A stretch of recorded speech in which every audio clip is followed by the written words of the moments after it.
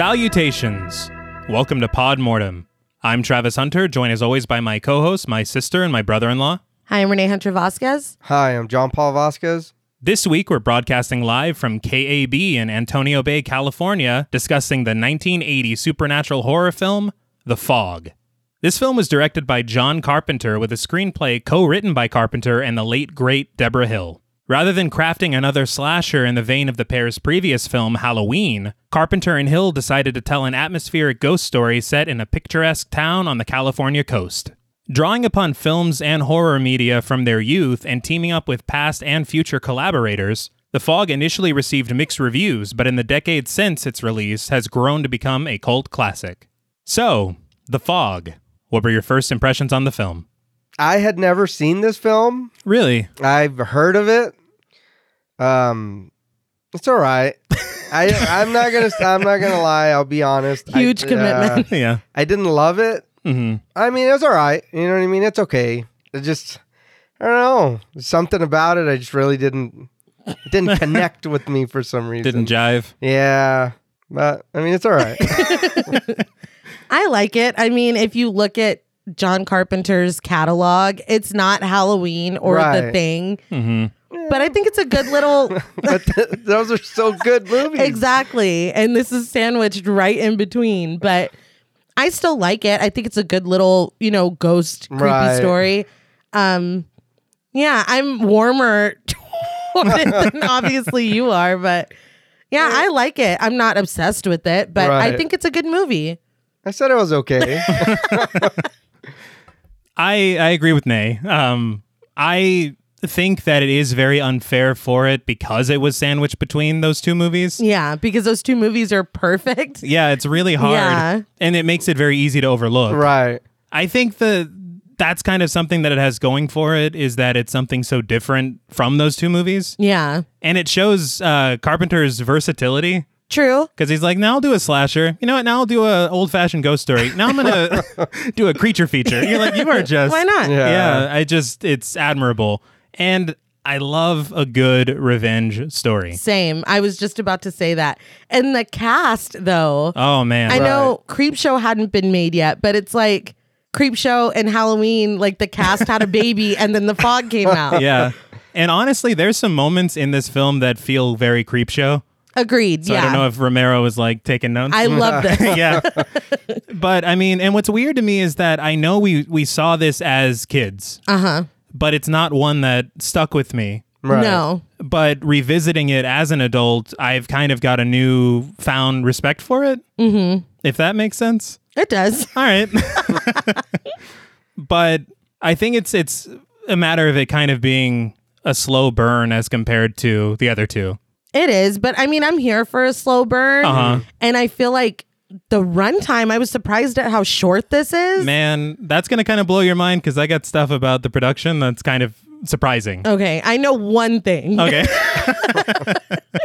But I mean, with a runtime like that, you kind of have to hit the ground running. But they Right. still managed to kind of ramp up the suspense and the storytelling aspect of it. And it's so Carpenter. Oh, yeah. Like, it feels like a Carpenter film. I was reading about the production notes, actually, and I even saw this little featurette documentary they did. It's called Tales from the Mist, and it's pretty cool. That's a great title. Isn't it?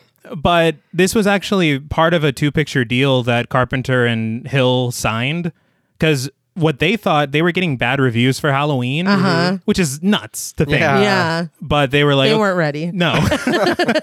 They were like, well, we made a stinker, so Yeah, what's no. next? And then someone reaches out and they're like, hey, we want to give you a 2-picture deal. They're like, hell yes. Please. But they signed the deal, and the first idea that came to them is from a visit they took to Stonehenge. Uh-huh. And as they were at Stonehenge, they see the fog rolling in, and it looks all eerie. And then John Carpenter's like, what if something's in that fog? That. And Deborah Hill's like, all right, that's it. But you can feel the influence of these old monster movies they saw when they were kids. You can feel the EC Comics of the ghouls that we'll talk about in a bit. Yeah. That I didn't just spoil. We'll talk. But it's just like, you can tell, I just don't think people were ready for this movie when it came out. Right. But it's nice to see that in time, it's gotten this cult following. Yeah. Almost like Creepshow feel, but too soon. They should have waited the 2 years. Now, before we wreck this film into the rocks, we would like to issue a warning for spoilers. Podmortem is a very in-depth podcast, and in thoroughly discussing horror films, we have no choice but to spoil a thing or two. If you don't wish to be spoiled, please go watch the film, then come back and enjoy the show. If you've already seen the film or don't care about spoilers, let's set sail. So the film opens with Tint's piano and the sound of a pocket watch ticking. We then see a quote from Edgar Allan Poe that reads, "Is all that we see or seem but a dream within a dream?" I'm on board. That's all it takes? That's all it takes. Is a Poe quote. That's all we need? A pote. That's all we need. I was wondering because I'm like, okay, I read that this was Deborah Hill's idea, and I'm like, is it like Jules on Pulp Fiction with Ezekiel 25:17, where he's like, I just thought it was some cool shit to say? Or is this a dream? I don't know. But the thing is that when I reread the poem, and there's talk of watching the waves on a surf tormented shore, and I'm like, oh, that fits. Yeah. And then they say something about sand slipping through the fingers of the narrator. And I'm like, all right, time. But that's it. That's the loose. That's all I got. So you're telling me Poe didn't write The Fog? Not that I could prove. Okay. Wow. But we fade in to see a gold pocket watch dangling on the right side of the frame with kids huddled under a blanket on the left. The pocket watch is just snapped shut by Mr. Macon, played by John Houseman. That actually scared me. I'm not going to lie. It's like, oh, shit. Already. Yeah. I'm already on edge with that Poe quote. But he tells the kids it's almost midnight, which gives him just enough time for one more story.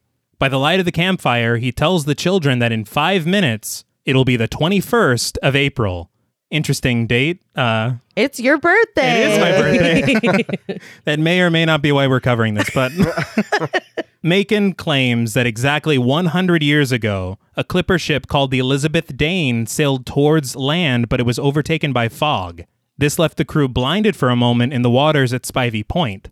Suddenly, the men on the ship were able to see a light piercing through the fog, so they steered toward it. Unfortunately, the light was actually a campfire on the shore, and the ship just crashed into nearby rocks, the vessel completely destroyed and sunk deep under the water. The crew drowned. I mean, What? Yeah, big surprise. But in their dying moments, they watched as the fog just dissipated and disappeared as quickly as it descended upon them. But for years, it's been told that when the fog returns to Antonio Bay, the crew will rise up from their watery grave and search for that campfire that caused their deaths. Just then, we hear the ringing of a bell. It's midnight on the 21st of April. The camera tilts up to the blackness of the sky as Mr. Macon surveys the children. We rise up through the trees and the shoreline to see the title, John Carpenter's The Fog. Well, good night, kids. Was this really a story for children to be listening to at midnight? Yeah. Send them home just shaking to their parents. The crazy thing about this whole scene/prologue is that it was not part of the original film. That's the only part I knew. Oh, So I was like, I know one thing. it's crazy, right? Yeah. It's so surprising because I read that after watching early versions of the film, Carpenter was like, I don't like this. So this wasn't supposed to be there? No. No, it wasn't in the first one. No, They had and- to go back and add it. Yeah. Also, from what I read, about 1/3 of the final product was added to the film during these reshoots. And so it was probably as long as Host. I was going to say, so how long was it? Like, it could not have been like anything. Yeah. But I guess they had made it was more tension, more about the fog. And so Right. a lot of the violent scenes that we see later were added in post. Oh. I think they were trying to catch up with the times because Halloween, for what the reputation is, it's not a very violent movie. No. This movie's way more violent. Yeah.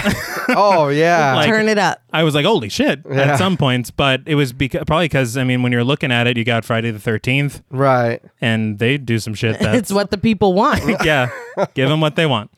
But we arrive at a church where Bennett Tramer, played by John Carpenter in an uncredited role, ties up the rope for the bell tower. Bennett Tramer, of course. Dr. Wolfula. Exactly. That's all I was thinking of. I was like, I hope he didn't shed a tear rewatching this. It's too close. It is. The thing is that I read Ben Tramer is just a friend of John Carpenter's. I'd be like, can you stop using my name, please? But over the radio, we hear the voice of Stevie Wayne, played by Adrienne Barbeau, telling her listeners that she'll be live on the air until 1 a.m. Bennett shuts off the radio and the lights as the camera follows him down a hallway. So first things first, this film was shot by Dean Cundy, who was the cinematographer for Halloween and a bunch of other Carpenter flicks. But him following John Carpenter through, it feels like Halloween. It does, yeah. Yeah. Like the camera floats and I'm like, oh, you're about to get got by a child. Watch out. But the other thing that's really interesting is that Carpenter and Adrienne Barbeau were married at the time of this film being made. And this is actually her feature film debut. I had wanted to bring that up just because it's good tea that he and Deborah Hill were together when they did Halloween. And then a couple years later, she's, what you said, producing. Yeah. And he's married to arguably the lead, right? I would call it the lead. And I was just like, John, it's a little messy. How? It's messy. No excuses? No. That's funny. But Bennett enters a room where he finds Father Malone, played by Hal Holbrook. He tells Malone that he's done for the night and is told by Malone to return at 4 tomorrow. Malone offers Bennett a drink to keep him warm on the ride home. Classy father. Yeah, drinking and driving. But Bennett declines and he just asks for his paycheck. Malone tells him, you know what, show up at 6 o'clock instead. I still pay me. Yeah, that doesn't change anything. I thought the same thing. I was like, give him his check, dude. Yeah. Yeah. He's like, I get to sleep, but Yeah. Thanks. but he just politely leaves without shaking down Father Malone for his cash. You can't kick a father's ass. Yeah. Well, you shouldn't. The next You time he asks physically for can. his check, though. But I felt bad for him. He's like, look, I'm not ringing these bells for free or whatever his Yeah. fucking job is. But now alone, Malone takes a swig of that sweet blood of Jesus before realizing that Bennett left his radio behind. He calls out to return it to him, but he hears shuffling in the room behind him. He calls out to the shuffling, and then out of nowhere, a massive brick from the wall just crash lands on his table. He obviously drops his drink and the radio because he got the shit scared out of him. Yeah. But the radio turns on, and it's playing jazz music. Father Malone reaches into the hole in the wall where the brick was, and he pulls out a journal. He opens it up, and the first page reads, Journal of Father Patrick Malone, 1880. To me, that fucking brick, unprovoked, falls out of the wall, and this journal is stuck. There's nothing good in that journal. You don't want to read? Hell no. I mean, I would because I'm nosy, Yeah. but I shouldn't. You just cross yourself and leave? That's not for my Yeah, eyes. you know you would. There's, dude. I know, Yeah, but still, trying to be holier than thou. No. Yeah, no. nobody bricks up a journal because it's full of happiness. Like nobody does No. that. That's true. I've never written one happy thought in my journal. That music though was getting it. It It is. Yeah. I love they use so much jazz in this movie, and Oh, yeah. it's so cool. Yeah. Like we were just talking Yeah. on Talk Mortem, We were, yeah. that jazz is underutilized. It is. I read though that it was supposed to be rock music that she was playing, but that jazz was cheaper, You know what? so that they went with jazz, and I feel like it works. Yeah. It almost gives it like a timelessness. It does, Yeah. yeah. Because if it was just rock from 1980, Oh yeah, how weird would that sound it now? would be so dated. I'm not scared. What No. the fuck? I'm fucking headbanging. Yeah, I don't know. But Father Malone peers up again at the hole in the wall before returning to the journal. Now, very quickly, in a split second, we see Father Malone turn the page, but if you pause it, Like you did. yes, I did. You can see that an intern pulled a fast one. I'm going to go out on a limb and say this page was not written by Patrick Malone. The page reads, my college education to work writing dumb shit in this fucking movie's props. It's time, to bring in the words, bring in the nude girls with big tits, tattoos, and shaved beavers. I think What? Father Malone did right. I'm like, how did That's this? why he hit it in the wall. This is unacceptable. He should have stopped there. He's like, my grandfather was into some weird shit. But how did this get past everyone? Yeah, that's the question. Because it's there. So you can see it? You can see it. Yeah, But if you it's, pause it. it's so fast. Right. I actually put a scrscreenshot of it on Twitter like a few a months while ago, yeah. Yeah, before we even talked about covering this, and I was like, I can't wait to talk about this. But that's just insane. And to think it's in this movie that's become a classic, that college student is out there as someone, Right. whatever they're doing. Yeah. You're like, you hear about the time I, You got to pause it, though. yeah, But you it's can a see split it. second. But in the journal on the pages we're supposed to read, it says April 30th, midnight till 1 belongs to the dead. Good Lord, deliver us. The jazz music continues as we cut to a shot of the tide coming in on the bay. Over the radio, we hear Stevie wish Antonio Bay a happy 100th birthday. Over shots of the town, Stevie says the forecast calls for rain this evening, despite the clear skies that she's seeing. She announces that she'll be staying on the air for 1 more hour and invites the listeners to join her. She has an excellent voice for radio. I wanted to talk about that as well. It's fantastic. And then even later when she's like taking calls and then getting, I love the switch Yeah. where she's like, all right. Now. But it's like, oh shit, you're good at this. Yeah, you don't talk like that in real life. Yeah. I think what I love a lot about it is that her presence on the radio is like a thread that connects Yeah. the majority of these scenes and transitions and stuff. I think that it's utilized so, like, I was going to say awesomely. Is that Sure. all right? I'm among friends. I can make up words. The other thing that was interesting to me is that didn't she kind of halfway reprise her role as Stevie Wayne in that Tales of Halloween Yes. Yeah. anthology? Yeah. That's so cool. But anyway, outside of a convenience store, we see several payphones with their cubicles empty, but the phones themselves are ringing off the hook. Inside the store, one of the workers is sweeping the floor, doing those typical end of shift things. Right. And he stops, though, to take a swig from a bottle of orange juice on the shelf, and then he puts it right back on the shelf after facing in front of him. Asshole. Yeah. Yeah. Just drink it. Just take it. Fucking Take it with you. Yeah. you. That's yours now. Just commit to stealing. Yeah. Like, don't do that. It made me think of those fuckers that were licking the ice Same. cream Oh, yeah, me too. during COVID. It's like, well, at this point, it's like we don't know what the fog is or what the movie is, but I hope he gets fucked up. I hope you get fogged first. But the overhead mirrors begin to move on their own as he continues down an aisle. Suddenly, we hear a glass shatter and he stops. Just behind him, all the bottles on the shelves in the cooler begin to shake, but they stop as quickly as they began. A sign that reads Antonio Bay Gift Corner swings creakily overhead as he makes his way over to check it out. He doesn't see anything, but we see a ship in a bottle on one of the shelves. It's like, all right. I see. Yeah. I see. This nautical theme. Yeah. I'd be like, I'm clocking out. Yeah. I don't get paid enough for this shit. No. But I think there's something to be said for the sound design of the film Mm-hmm. because nothing happens in the scene. Yeah. But the rattling you're like, Yeah. and the creak, you're like, fuck. I was kind of like, what's going on here? You Yeah. know what I mean? They're setting up, I mean, it's enough to unsettle you and put you on edge, but they're not giving anything away. Right. Right. And I respect that. But to me, I guess that's kind of just a Carpenter trait. That's true. Like we don't have to show you. You're gonna see. Yeah. Just wait. Be patient. But in the next scene, we get a very tight shot of a clock as the hands move past 12:04, and we see the exterior lights coming on at a gas station.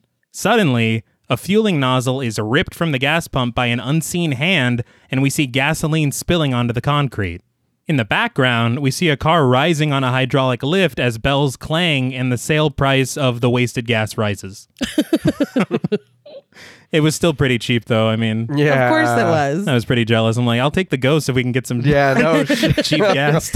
I just like this because they really waste no time in telling you that it's the whole town. Uh-huh. Like, Right. shit is happening. I was like, this because of Mr. Macon's story?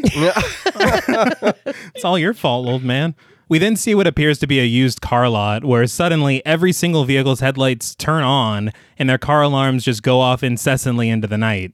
In her home, though, we see Sandy Fidel, played by the fantastic Nancy Loomis, looking outside of her bedroom window, and I guess the car alarm for her car is going off as well. But she turns around when her TV starts emitting static, and then her chair just slides across the room. And she's like, that's fine. Yeah. There's no... What the fuck? I'm so confused by this because Okay. this never comes up again. Just put that there. That's fine. Yeah. Of course, as I said, past and future collaborators, Nancy Loomis was also in Halloween. I love when directors bring people back. Same. Especially when it's Nancy Loomis. But back on the radio, Stevie has no update on the forecast, but she notes that there's a full moon tonight in the cloudless sky.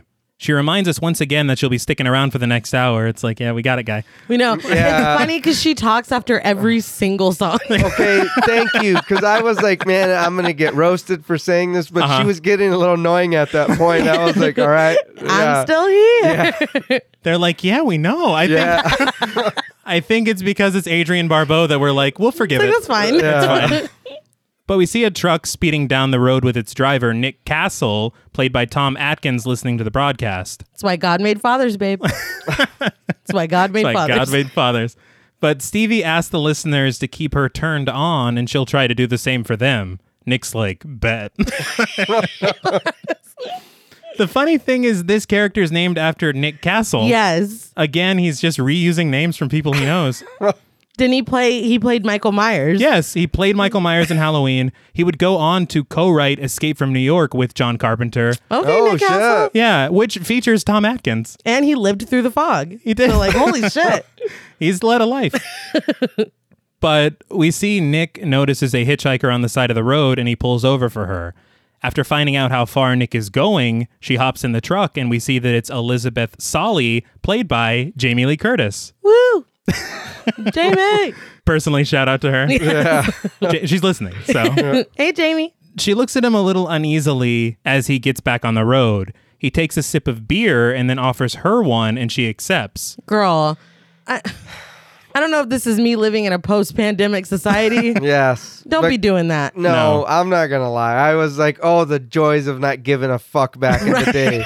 Because that's what it was. You had a soda. You know what I mean? We Let were me kids. drink it out of your you mouth. Want to drink? Yeah. Here you go. You know what I mean? Wipe it off, though. Yes. Wipe it off. Waterfall it. The worst that would happen is Waterfall that it. it was the last 10% of the drink and it was all Yeah. the backwash. You don't want that. No. And I just, he's drinking and driving just like Father That's Malone. fine. Yeah. Is this a running theme? It's fine. Hey, yeah.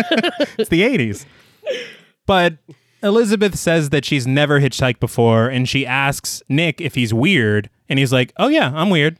Which to me is the best answer. Right. Yeah. Because if he's like, no, why would you think that? Let me out. Yeah. That's it. Let me out. Let me out.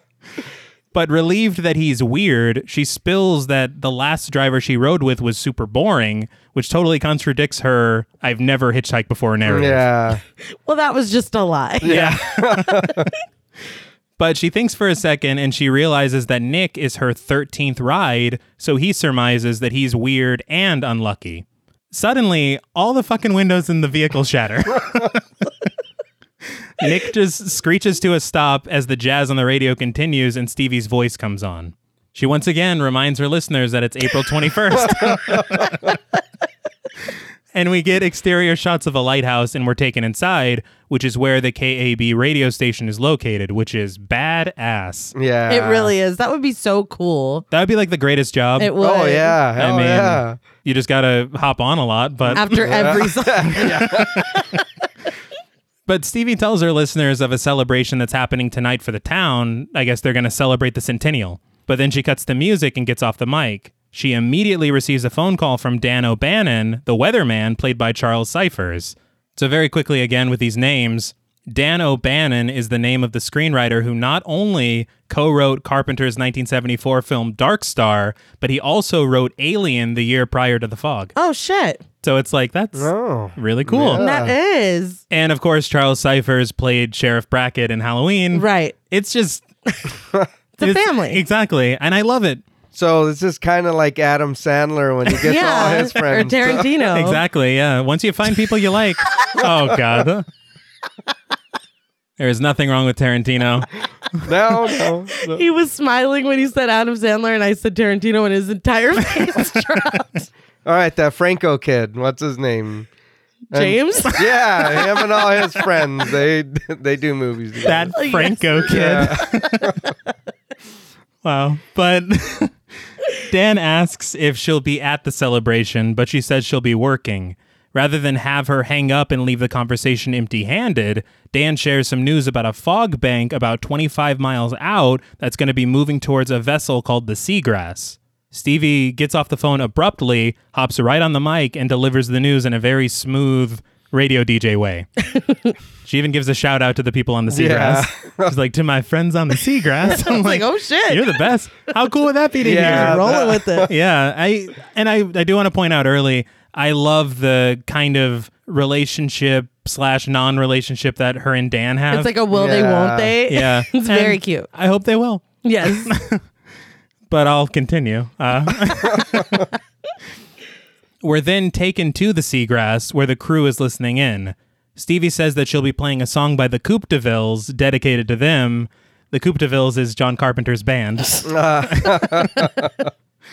But Tommy Wallace, played by George Buck Flower, peers out the porthole, while Al Williams, played by John F. Goff, and Dick Baxter, played by James Canning, recline in the background. Names. Yeah, a lot of names. Speaking of names, Tommy Wallace is a reference to Tommy Lee Wallace, who not only is a member of the Coupe de Villes with Carpenter and the real Nick Castle, not Tom Atkins. Oh my God. But Tommy Wallace worked on Halloween, where he helped design Michael Myers' mask. Hey. And he also edited this film, and he also directed the It miniseries. Yeah, Hey. But I digress. I went from interested to, oh, hell yeah. I love that guy. I'm done reading all these people's IMDb pages. But the men chat about how hot Stevie Wayne is, and Dick says that he actually saw her at a grocery store once. While Tommy muses in the foreground that there's no fog bank out there, Al and Dick continue talking about Stevie and how she owns the Lighthouse radio station, that her son plays Little League, etc. But Al's gossiping. Yeah. Al's like, she has a kid, and then Dick was like, I thought you were married, and he's like, well, not happily. God damn. It's like, is this just ocean talk? I don't understand. But as Tommy once again states that there's no fog bank out there, we slowly see fog beginning to creep over the horizon. That's when he's like, hey, there's a fog bank out there. This part, like this whole part with just the men, gave me The Thing vibes. Hey, Yeah. Right? that's fair. It's like a test run. Right? It's like, could I do it? Can we recreate this? I can do it. But the other men decide to head back as to not get caught in the fog. As Dick heads up to redirect the ship, Al and Tommy peer out the window. Not only do they see that the fog is closing in rapidly, they see two lights beaming out of the fog. Dean Cundy's awesome. Like, I love the colors and the lights. You get these like reds and greens inside the ship, and then the blue of the fog and the sea. When I saw this, I was like, T is gonna write a poem about this. Like, That'll come later. this is this is his shit. I don't know when I became so into cinematography, but stuff like this. And there's a great shot. We'll talk. Sorry. But I did see on that featurette how they did the fog, how they created the fog. A lot of times it really was genuinely people blowing fog machines on set. Right. But in other shots, like we see this over the sea, there's a shot later over the mountains, they photographed the area by itself, and then they crafted a blackout version of the area as a miniature model. And then they piped in the fog on the miniature model, photographed that, then combined the two shots to what we see on screen.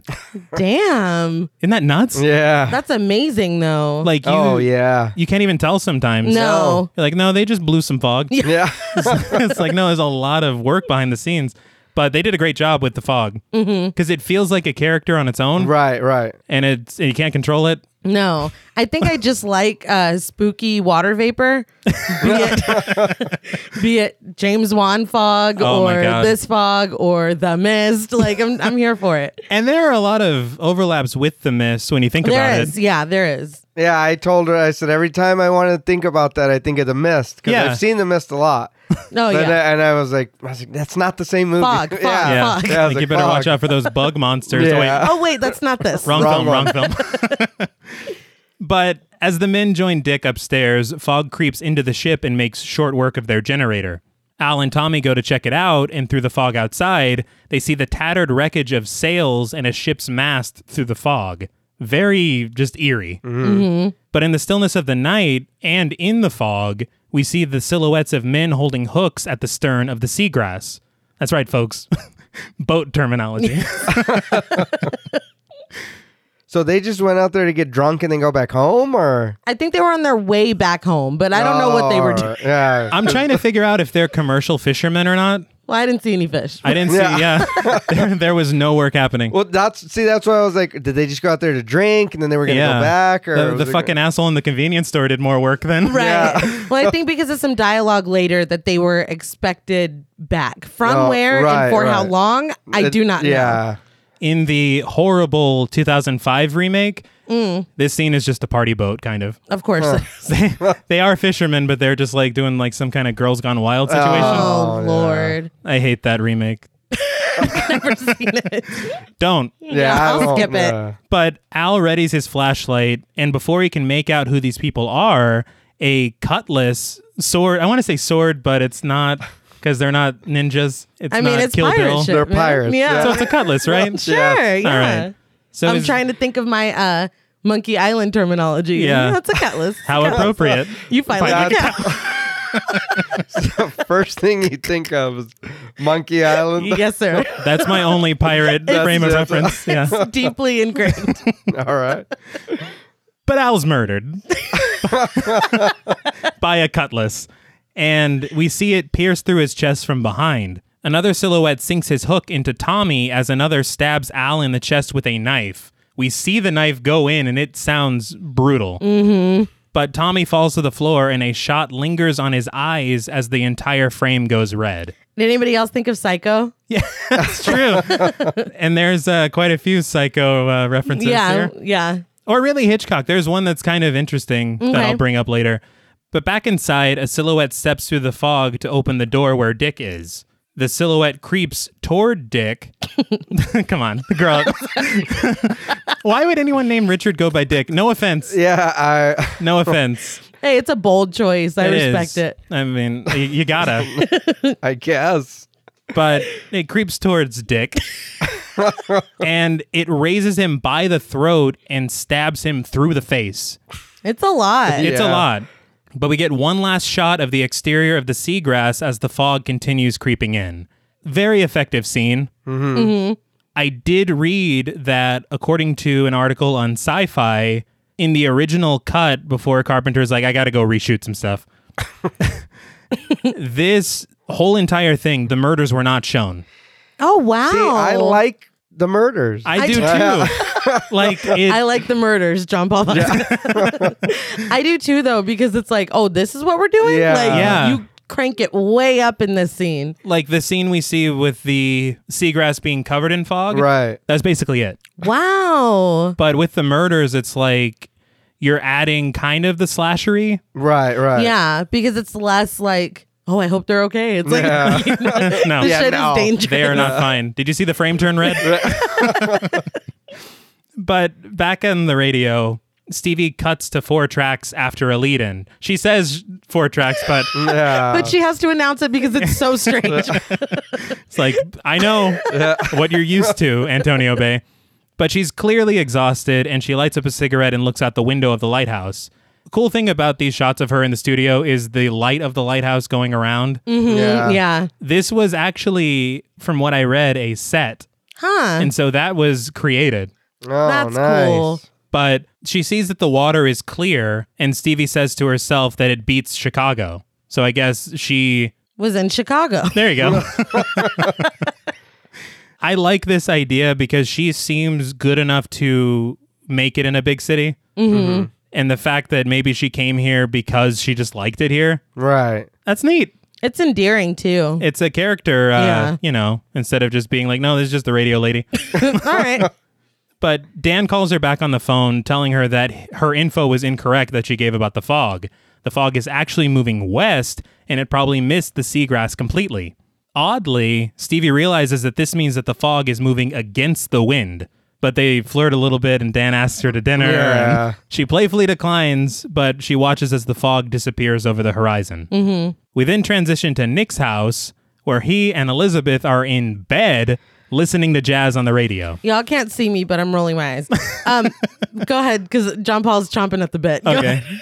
please. Are we not just going to talk about how he just picked up this lady? Are we? No, yeah, we're gonna Yeah. talk No, about it. but I'm no. But I'm saying, really, dude? No, we blow the windows out of the car, Uh-huh. and then I mean, that's cool, bro. we No, show but, each other the flesh. Yeah. No, hold on. Also, we're not going to talk about the fact that this man could literally be her father. See, Yeah. I wasn't going to kink shame. That's merely stating a fact. It is No, a fact. yeah. He's old enough to be her dad. I'm not king shaming either, but it makes me like, Yeah. What, come on. What did we Come miss? on, Nick. Yeah. What happened? Also, You know what happened is the glass shattered and they're like, we could have died. We might as well. life You and know death what? and Yeah. stuff. Yeah. Don't you feel something? I don't know. Sure. I read that Kurt Russell was offered a role, but nobody would say which role, and I wonder if it was this, and that would make so much more sense because Kurt Russell was 30 Right. and Mr. Atkins 50-ish, I believe he Soft was, 50. if I'm not mistaken, he was 45. soft 50. But you get what I'm saying. I feel like it would have made more sense. Plus, it's Kurt Russell. I mean, that would just be easy to. Okay, yeah. Well, I think I like it better thinking of the fact that I just love Kurt Russell. Right. But the real thing of it is, I feel like Elizabeth on the road would be more inclined as a 22-year-old woman or whatever Kurt Russell. to get in the car with Kurt Russell than Right. Tom Atkins. Right. I mean, she's not even from here. And it's almost like She doesn't even go here. Right. Yeah. And going forward, like, not to spoil anything, but going forward, it could have been like a father-daughter relationship almost. But nah, y'all fuck. Yeah. You can't. You can't unring a bell. No. We're Yeah, not going back from that. Some foghorns can't be on. Unhorned. And it's funny because I had no problem when a similar situation happened in The Fly last week, but I'm like, there was no character development. We don't, y'all barely know each other's name. And it would make sense if they were both young. It would. Yeah. Because you're young in the 80s. Everyone was banging. I mean, I don't know. Another thing I thought too, because if you think about it in the context of the rest of the movie, it's pretty unnecessary. I wonder if Jamie Lee Curtis wanted to be unvirginized from Laurie Hey. Strode. Oh, all right. That's Maybe. a very. Yeah. I'm like, maybe I'm reading too much into it, but like, if they're just sitting on his couch fully clothed, nothing changes for the rest of the movie. Right. I did see an interview with her where she had talked about Carpenter giving her the opportunity to play different characters. Mm-hmm. And so I think that makes She's a like, lot of I'm sense. not Laurie Yeah. Strode. Yeah, no repeats. But the two of them leaf through drawings that Elizabeth has done during her travels. She says that she plans to sell them because she's trying to make her way to Vancouver. Post-coitus, they learn each other's names, which is good, I guess. I mean, Better late than never. heat of the moment. Also, it was odd to me that her name is Elizabeth, and isn't that the name of the boat? Yes, and I was thinking the same thing. Y'all, you could have named her anything. You could have. Y'all gave her that name. Now, the remake does something real stupid with that. Oh, Lord. So maybe it's good that we just have two names. She is the boat. Yes. Oh, wow. No, she's not. Surprise, bitches. But it turns out that Elizabeth is from Pasadena and is on some kind of journey to figure out what she wants to do with her life. When Nick finds a drawing that he loves, he asks if he can buy it from her, but she gives it to him for free and they kiss. They're in love. It's beautiful. All right. Despite everything we just said, Yeah. it's beautiful. It's a love story. Yeah. Just Stop that. Just then, though, we hear a knock at the door. We get a shot of the door itself, which is more windows than anything else. Like, it's a horrible front door. But we see it's completely filled with fog, and a silhouette stands at the center, knocking even more. Nick gets out of bed to check it out, and from outside, we see it's a hook that's doing the knocking. So it's like, oh shit, here we go again. But just as Nick makes it to the door, the silhouette just slips away into the fog. We hear the bell ring on a grandfather clock near the door as Nick goes to unlock the door. Saved by the Bell. No joke. It's like, next time. Yeah. But we do see a hook raised outside, ready to strike. But before Nick can open the door, the glass on the clock shatters. We then hear Stevie sign off on the radio until her return tomorrow at 6 p.m., and Nick opens the door to see nothing but the shoreline. Like how the clock shatters, like, I said. It's Yeah. Fog's like, damn it. Dude, that makes it even funnier that it's 1 o'clock because he picked her up at like 12:10 or something. Yeah. They move quick. Listen, It's the 80s. the man as gorgeous as Tom Atkins, who wouldn't? Are you being paid to say that? Jesus. The next morning, we see Andy Wayne, who is Stevie's son, played by Ty Mitchell. He's running along the shoreline with a fishing pole, just being a kid. Along the algae-covered rocks, he finds a gold coin, but when the waves crash over it, the coin turns into a plank of wood that reads Dane. The music gets tense as Yeah. fuck. Yeah, I was going to say, I really like the score Yeah, right dude. here. This main theme of piano and synth is just the coolest. John Carpenter, of course. Of course. He's the best. But Andy runs inside the house, and we pan across family photos and a newspaper clipping from when Stevie bought the radio station. Andy wakes up his mother, whose energy bar is probably on the red. But he just wakes her up so he can show her the plank. Stevie tells him that she loves him, but that he can be a real pain sometimes. Don't put that dirty ass thing in my bed. That's just inconsiderate. I'm pissed Yeah, already. it's a piece of wood, kid. Get that shit Yeah. out of here. Cool. Yeah, wow. Found it on the dirty ass ground. Yeah. Here, Mom. You gonna cuddle with In it? the water. It's like, Yeah. oh, you Sheets are all fucker. fucking dirty Yeah. and wet. Fish are shitting in there and stuff. You're grounded. You're grounded. He doesn't care and just wants her to look at the plank as we've described. She very groggily asks if he had a good time the night before, and as it turns out, he was one of the kids that Mr. Macon told the ghost story to by the campfire. She asks if he thanked Mrs. Kobritz for bringing him home, and he says that he did. Then he asks if he can have a stomach pounder and a Coke, and she says that he can after lunch.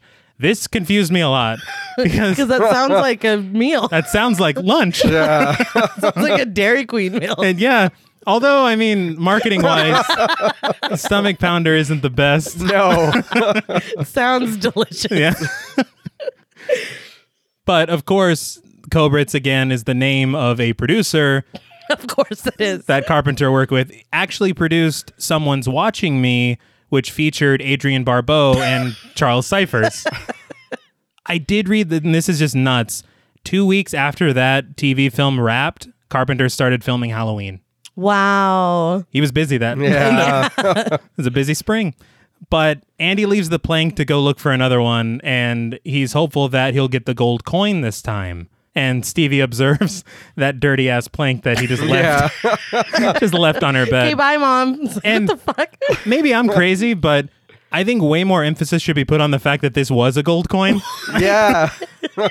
He straight up told her, and she's Yeah. just like, well, cool story, Just a bro. piece of wood. Yeah. I get she's tired. Right. And maybe Andy just talks a lot of shit. I don't know. I've never had kids. Do they just Yes. Yeah. okay? Yes. Problem solved. But at the dock, Nick and Elizabeth approach Hank the Dockmaster, played by Jim Haney. Doc Master. Yeah, that's I just call me that now. I don't know what they do, but I just like the name. it comes with a lot of responsibility. No. No? All right. But Nick is looking for Al, who hasn't been seen since the night before, and I guess he was supposed to meet Al this morning at 7:30. So they're just a thing now, huh? Yeah, because Elizabeth's just there. Yeah. It's like, Yeah, I you told, just accepted it's a it. love story. No, I already done no. told you that. it's beautiful. No. It's the whole point of the movie, isn't it? But Hank says they probably just got trashed out on the water and just stayed out there. But Nick says that he knows Al better than that, and he thinks that something fishy is going on with his sailor friend's absence. I like at this point how it's all like coming together. Yes. Like the pieces that we've seen, it's like they're like interacting with each other now. Like a film. I like that stuff is happening. Yeah, and it's connected All to right. other stuff. But Hank says that he worries too much, and then Nick and Elizabeth just bail, planning to talk to a guy called Ashcroft to talk him into actually going out and looking for the seagrass. Mm-hmm. Elizabeth, I guess, is putting her Vancouver plans on hold because she's Fell in love. Yeah. So God. So at the campgrounds, Kathy Williams, the event planner, played by Janet Leigh, goes over the details with Sandy, her assistant, who we briefly met earlier. The static on the TV and the chair moving, Yes. if you recall. The super chill. Yeah. Yeah. It's fine. So this is the bold Psycho reference I was alluding to, is him casting Janet Her Leigh. being. Yeah. The crazy thing, though, that I saw on that featurette is that after Janet Leigh watched Halloween, she told Carpenter, if you ever have a role for a middle-aged woman, Oh, I'd love to play it. I love Wow. that. You know, and then also you get her in the same film as her daughter. Yeah. Right. It's just awesome. This would also happen in H2O, though. Yes, it would. But this movie is better. Hands down. The other cool Hitchcock connection, though, is that they filmed a couple scenes at Bodega Bay, which is where Hitchcock filmed part of The Birds. Oh, cool. So he just loves Nice. he loves this dude, Yeah. even though he was an asshole. Yeah, it was. But the plan for the evening is a set of speeches followed by a candlelight procession, and then Kathy will go home to pass out, is what she says. They check out a statue that I guess will be unveiled during the celebration, and after determining that it's not so bad, they head to Kathy's car. Sandy is super snarky, which I love. She has Annie Brackett energy. She does. In this. You know what? I was like, I thought I was in love with Annie Brackett. Maybe it's just Nancy Loomis. I learned something about myself. But it does seem like they have everything under control, even though they're playfully going back and forth. Right. And their dynamic is just very funny to Yeah. me. It is. In the next scene, we get these pretty fantastic scenic shots of the bay as Stevie drives down the road with the Dane Plank riding passenger. Yeah. I'm not sure why. Yeah. You're palling around with me today, Blake. It would have made a lot more sense if she just left it at home. It would have, but Nick and Elizabeth end up in bed together. Now they're palling around, and her and the plank ended up in bed plank. together. Now they're palling around. It's a love story. It's a love story.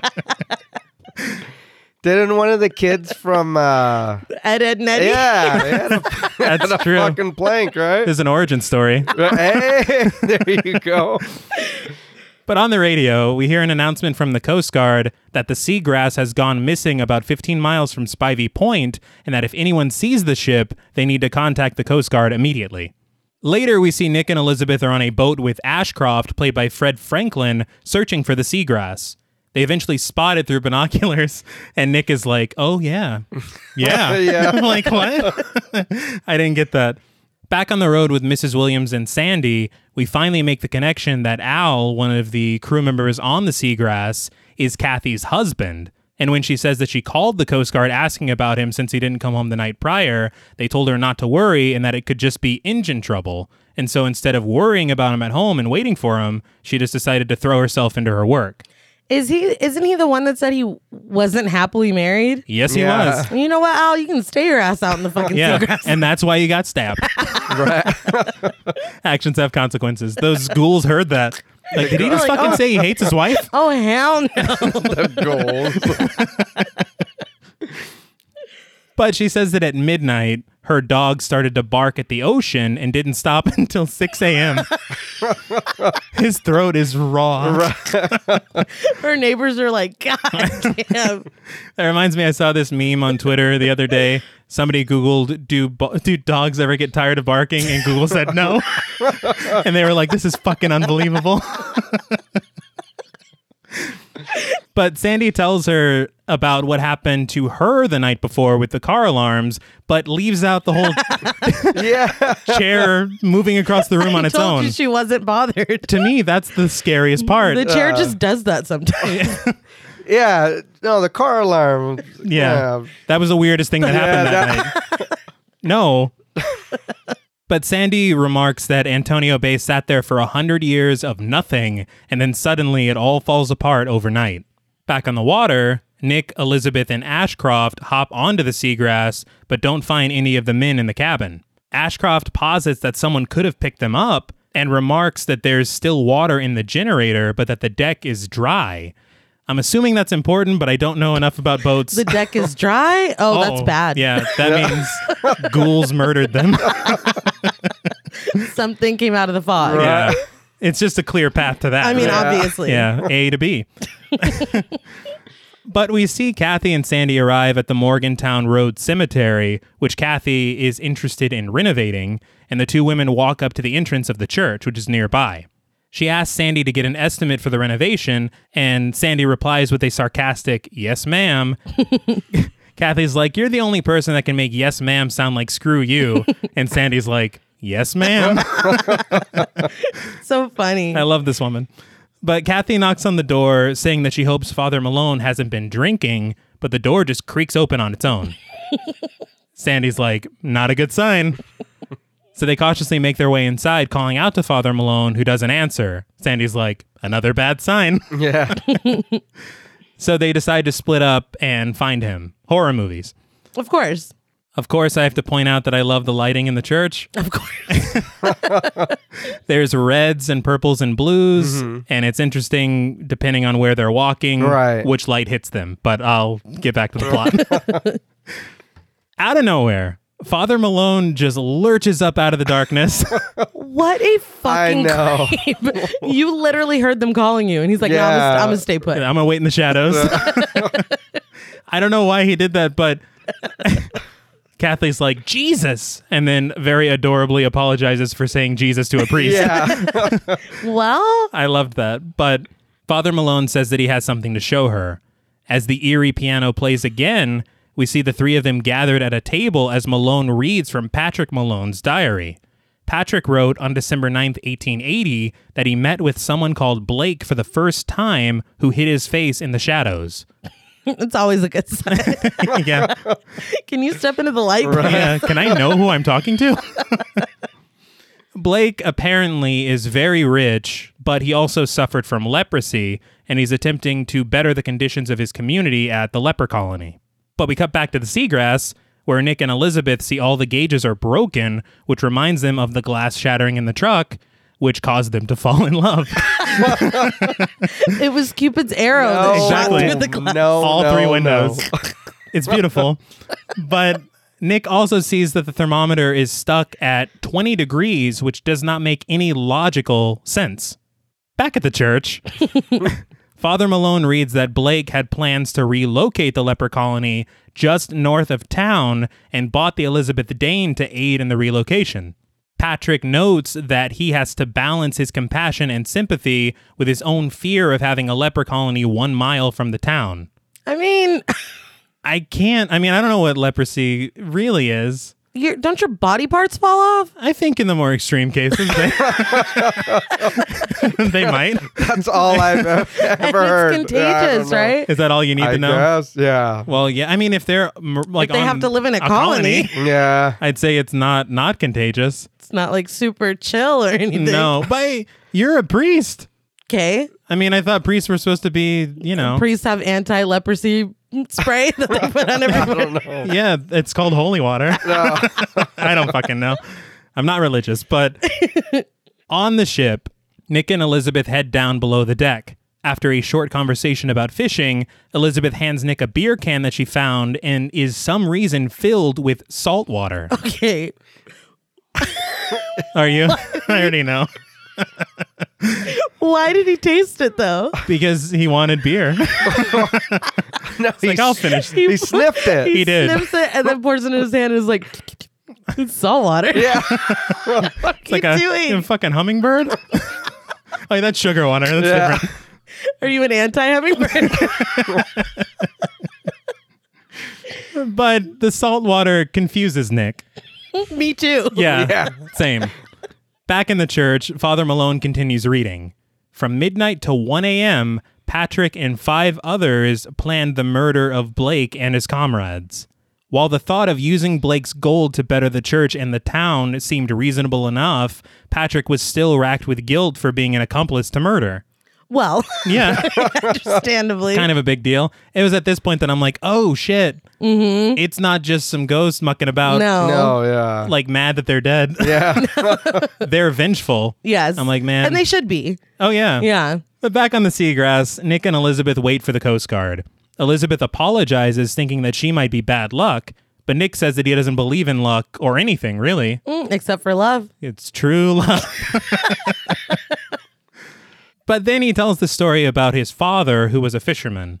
One night when he was out fishing, his father noticed a ship called the Risa Jane out near Spivey Point, and it was heading straight for them. He and a couple of his men boarded the ship, and although they didn't find anyone on board, they found food on the table and a hot cup of coffee, which his father probably tasted. He poured in his hand and then slurped it up like a cat. But his father then saw a gold doubloon from 1867 and took it home with him. However, after telling Child Nick, the story, he unzipped his jacket to give him the coin, but it was gone. Yeah. Think Was it about a piece that. of wood? He's like, I just found a giant wooden plank in my... How the fuck did you fit that in there? Yeah. Now that's magic. Yeah. That's incredible, Dad. But to punctuate Nick's creepy ass story, the locker next to Elizabeth burst open, spilling its contents next to her and scaring the hell out of her. Yeah. Elizabeth jokes that she thinks she'll go to Vancouver now and reaches out to close the locker, but behind her, Dick's eyeless corpse falls from the shadows, draping itself onto her back as she screams. It's a lot. Yeah. It's a lot. I like to think that the body was like waiting for him to finish the story. It's like, wait, what happened to the coin? That's really what he was trying to find out. It's like it disappeared. That's it. I'm scaring both. Fuck that. Not even good. Anticlimactic. But I do like that this is, to me, such a smart double scare. Because as Nick was talking, we saw the lockers moving. Mm-hmm. And so we're like, oh, something's gonna happen. And then it does, but it's misdirection for something way scarier. Yeah, way worse. Yeah.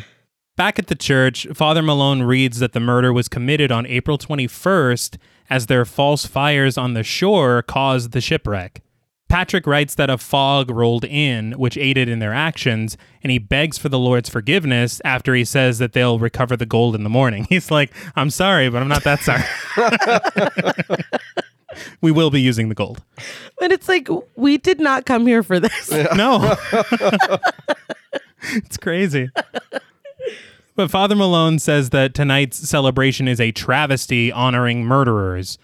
And this is when the thing is that's very interesting is that apparently, according to John Carpenter, there was a shipwreck in the late 1700s, maybe early 1800s, outside of Goleta, California, and the people on the land like took all the gold and shit. Mm-hmm. He said this story is basically the fog. So the thing is, though, is that I was getting vibes of American history of taking shit and then how cool it would be Celebrating us. for people that, yeah, exactly. Celebrating fucking murderers and how cool it would be if people got their revenge. So it was at this point that I was like, I don't think the ghouls are villains. No. They're just living their truth. And again, we love a revenge story, Exactly. especially when the revenge is justified. Yeah, and it is. And it is. Maybe, but these guys didn't necessarily do it. No. Well, So it's misplaced. It's valid, but it's misplaced. I love the cinnamon. But here we are. I also love cinnamon.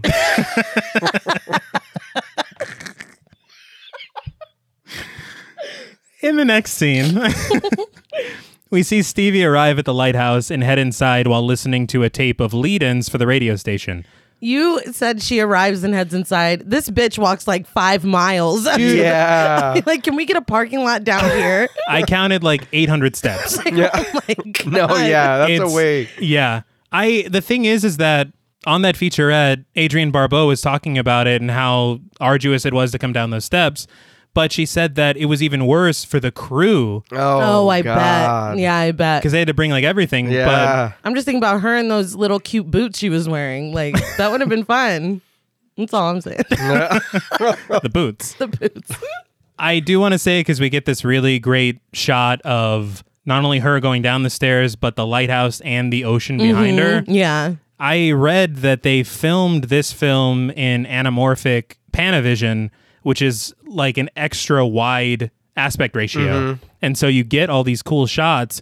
And through these cool shots, you forget that the movie was only made for $1 million. Damn, really? Yeah, you Yeah. do. You really do. It gives it like this bigger, Grandiose. yeah.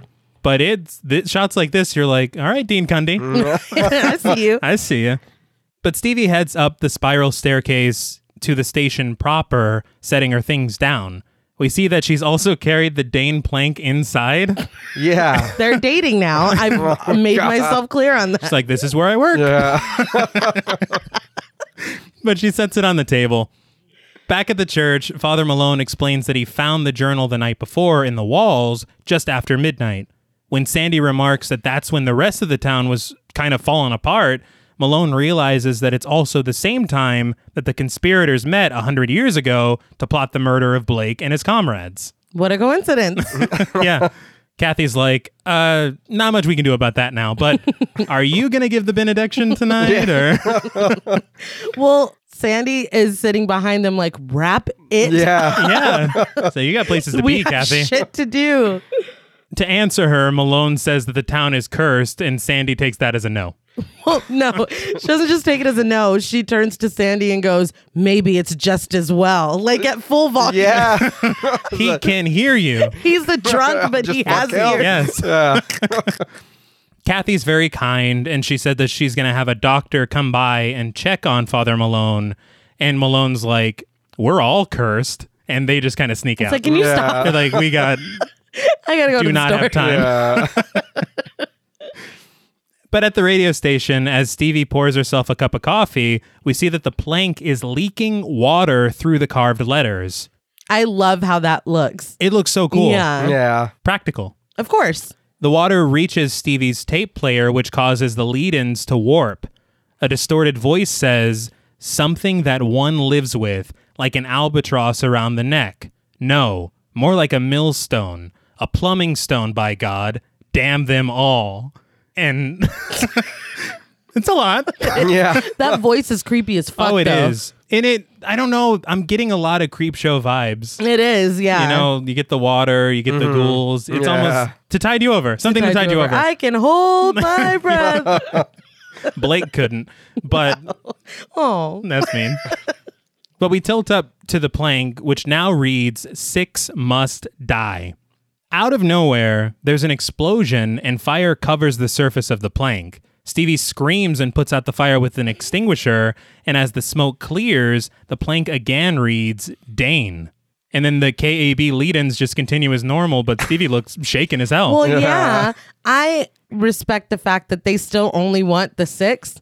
yeah. Right. Because if I waited a fucking 100 years, this whole town, we're fucking it up. Yeah, like, Antonio Bay's done. it's you're gone. You're a Yeah. fucking crater. But I don't know why the plank is giving away all the secrets. Yeah. I mean, it's a very cool scene. It is. It's intense. Yes. It is. But in all fairness, that water barely reached the side of that fucking tape recorder. It was the 80s, okay? Yeah. I'm just Very saying. sensitive. The plank is like, you're opening up to me and showing me where you work. Let me open up to you. Exactly. Oh, all show right, I you, show get you it. where I've been. It's funny because as the fucking creepy ass voice comes on, Stevie's not like, they didn't say KAB once. Yeah. This is the worst lead in I've ever Who am I heard. listening to? But back on the water, Nick and Elizabeth are being taken back to land by the Coast Guard.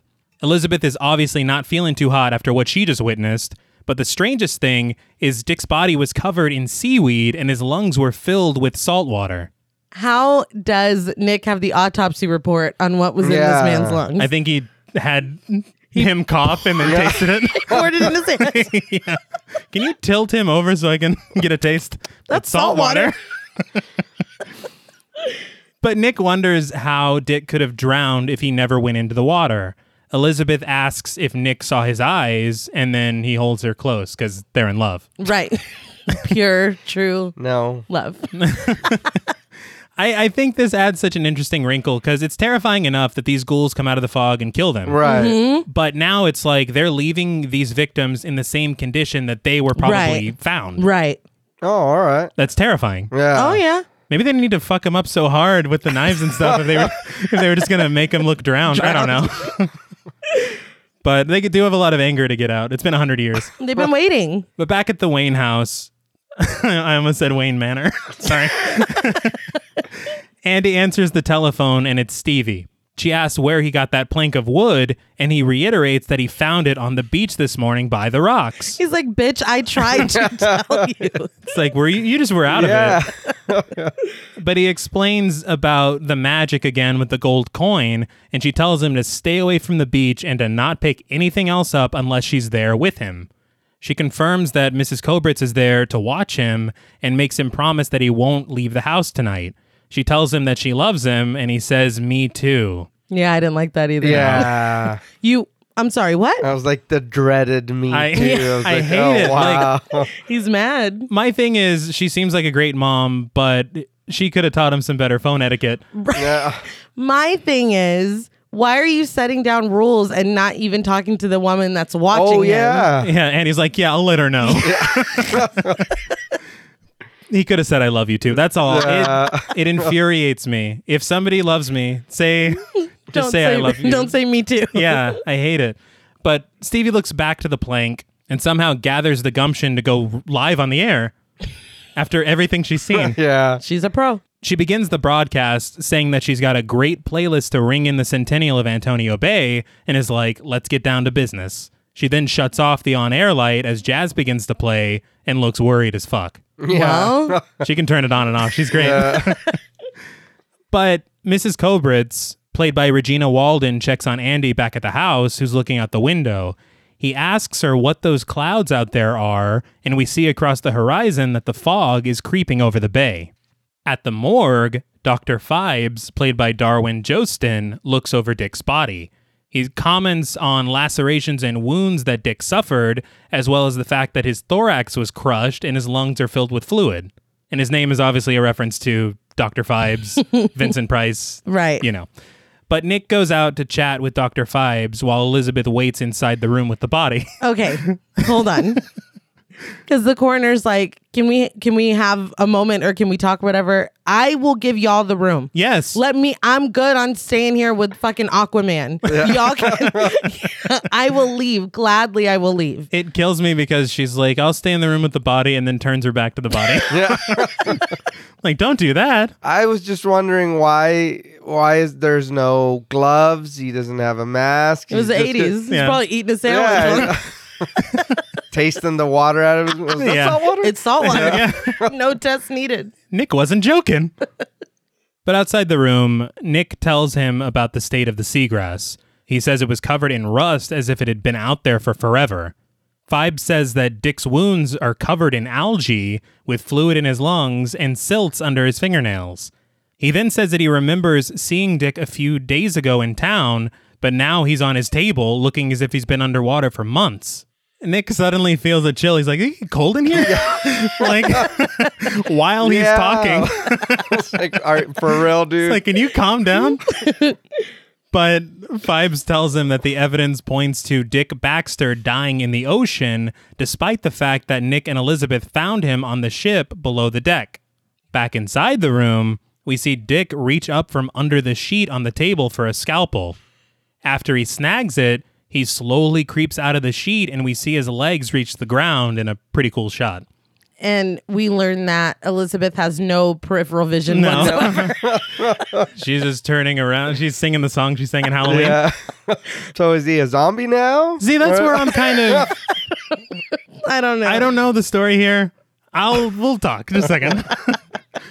But Dick walks over to Elizabeth, and we hear Fibes outside telling Nick that he's seen bodies recently that have been underwater for 10 days, and he swears that Dick has been down there longer. Before Dick can advance on Elizabeth, he collapses loudly on the floor. Elizabeth screams, and both men come rushing in to find the corpse on the ground.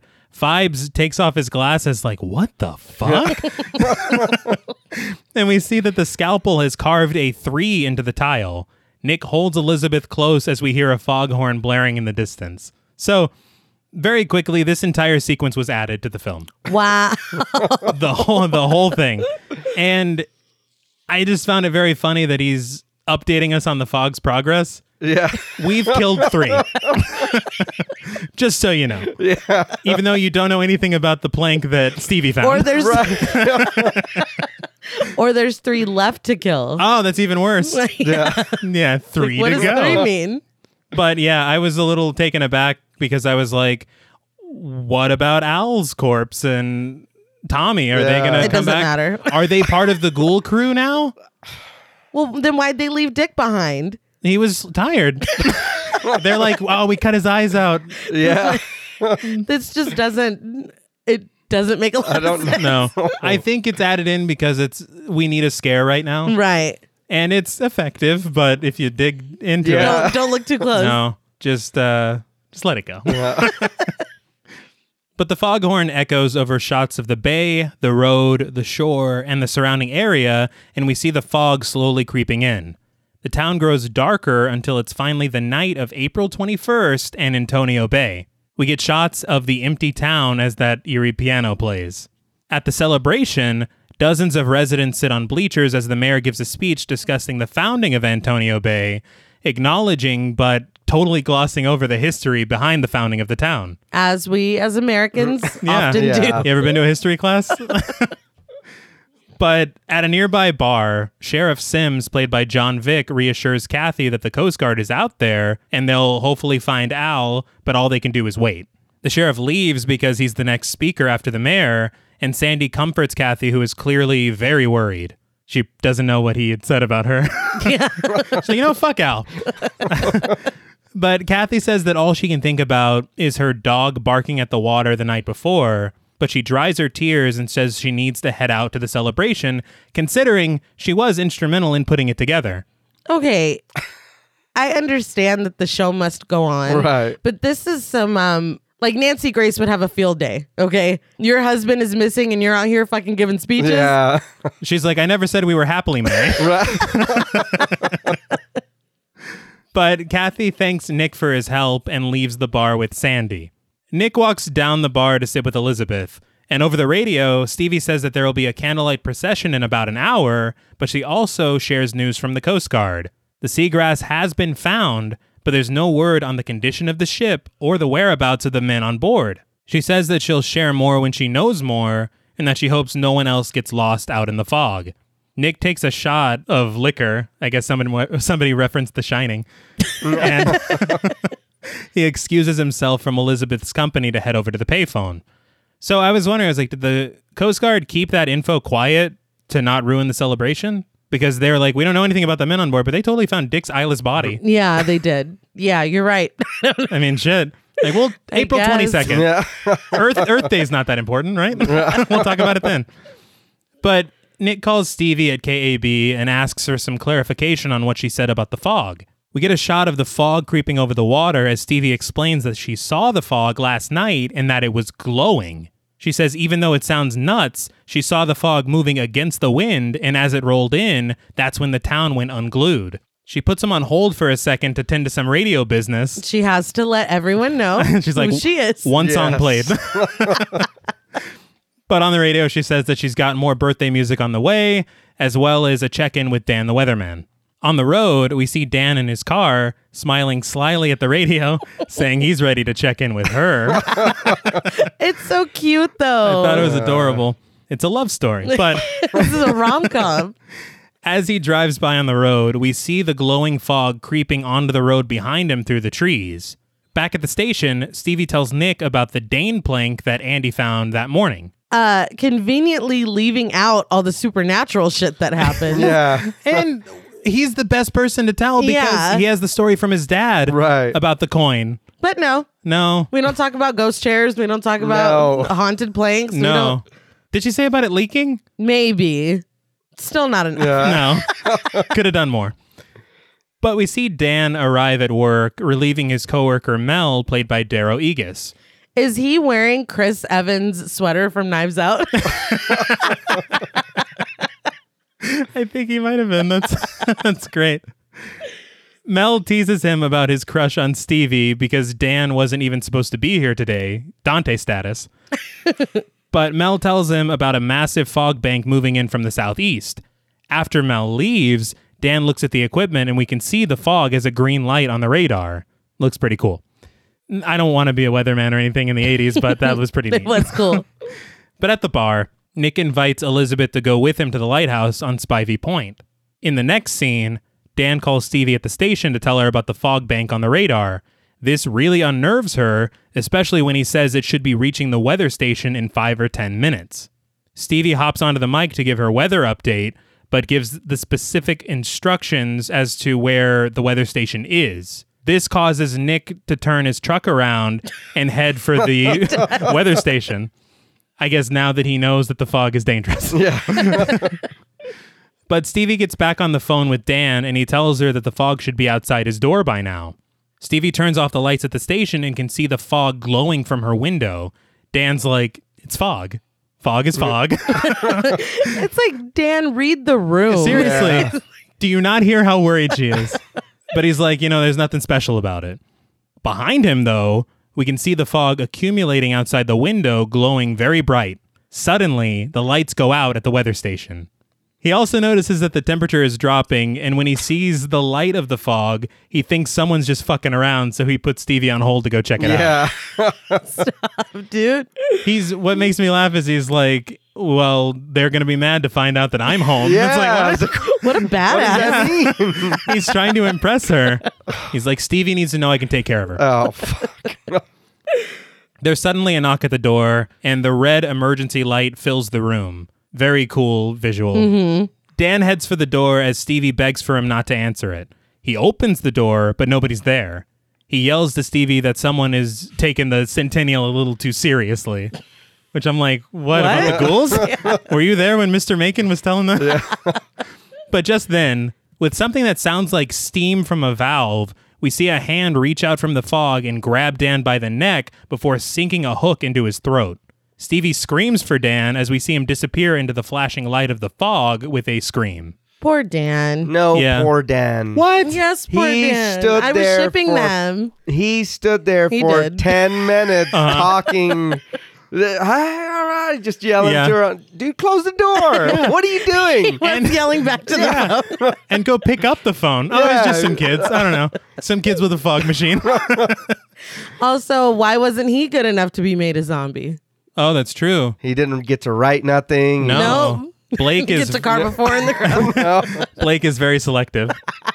I will admit though, whenever the Spectre grabbed Dan, I jumped. It's like, oh, Oh, shit. yeah. Yeah. And I'm not a jumper, but this got me. No, it's good. At the station, Stevie watches the fog, somberly realizing that it's too late to save Dan. She breaks into the music to get back on the mic, sending out an emergency broadcast asking Sheriff Sims to call into the station immediately. Back at the celebration, Kathy is giving her speech about the struggle and sacrifice that their forebears went through in the founding of Antonio Bay, and again, leaving out the horrible Unpleasantness. history that she knows better than anyone. But Sims is seated on the stage and gets word of Stevie's distress call, so he heads into the bar to use the phone.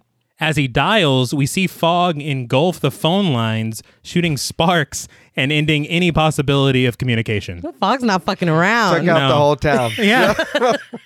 Even worse, as the town folks are lighting their candles for the procession, we see the fog making short work of the power grid, Yep. straight up exploding it. And it causes the town to go dark. So the fog has... Fucking fog. Yeah. It's like, first we'll get the phone line Yeah. so they can't call for help. These are some smart Strategic. ghouls. Yeah. But despite the loss of power, Kathy urges everyone to head to the statue for the candlelight procession. At the station, Stevie looks out the window to see the fog is approaching the shore. Again, such a neat shot. Mm-hmm. The sky is red now, Yeah. and the water's a bluish purple, and the fog is green. The fog's like showing Yeah. out. Yeah, it's like, look, this movie is named after me. I need Gotta to bring deliver it. But Stevie's like, oh shit, I got a son. And and remembers that Andy's just sitting at home with Mrs. Kobritz, and so she runs down the spiral staircase to kickstart the generator. At Wayne Manor, we see Mrs. Kobritz is lighting candles and chatting it up with Andy, but she notices the fog creeping across the front of the house. She tells Andy to make sure all the windows in the house are closed, and Stevie, thankfully, gets the generator to start at the station and runs back upstairs. She screams directly into the microphone for Mrs. Kobritz to get Andy out of the house and gives her address for anyone nearby to help them out. I feel bad for anyone listening because they're like, I do not know this song. I'm here for the jazz. Yeah, help Andy. I Yeah. don't know. What? Who's Andy? I don't know that running outside was the best advice. Run directly into the fog, Andy. I was confused. Well, she said Yeah. sometimes you're a pain. She's like, All right. Now's my chance. now he's never a pain. But we then see Nick and Elizabeth arrive at the weather station, which is totally empty, and Nick tries to use the phone, but of course it doesn't work. Mm-hmm. They get back into their truck where they hear Stevie's frantic cries over the radio. They rush to Andy's rescue, but we see that the entire house is surrounded by fog. There's a knock at the door, and Mrs. Cobrit sends Andy to his room before approaching it. This motherfucker will not listen. No! Yeah. He's just the worst. He's hiding behind a door watching. God damn it, Andy. She shoos him away, and literally as he leaves, a figure reaches out from the fog and grabs her from behind, and like 8 people descend on Yeah. her with their hooks. And first of all, I'm like, Carpenter hates babysitters. Yeah. But second of all, this is 100% Andy's fault, Yeah. Oh, yeah. right? I mean, Mrs. Cobrits didn't have to open the door. well, I got nothing for that. But I mean, what I will say is that if he would have just followed the instructions, she wouldn't have been turned around shooing his ass away Yeah. I guess. to get got. I guess. Although I do think they went a little extra ham on her No. as compared to everyone else. Was Cobritz a relative of like... Was she there? Yeah. She's like, I remember planning right. it with Father Malone to kill this pirate. But from his room, Andy calls out to the babysitter that he just got murdered. There's a pounding at the door, and then a hook begins tearing the wood away. I laughed out loud because the hook busts through the door and he goes, Mrs. Cobrits. Really, kid? Everyone knows Mrs. Cobritz has a hook for a hand. No, be quiet and Right. hide, dude. None of that. Yeah. Why are your you not babysitter. hiding? She's like, if that's you, announce yourself. Are you mad at me? Yeah. It's like, I should have listened. yeah. But a hand reaches for the knob, and before the kid can get murked, Nick smashes through the window and scoops Andy up, racing back to the truck and Elizabeth.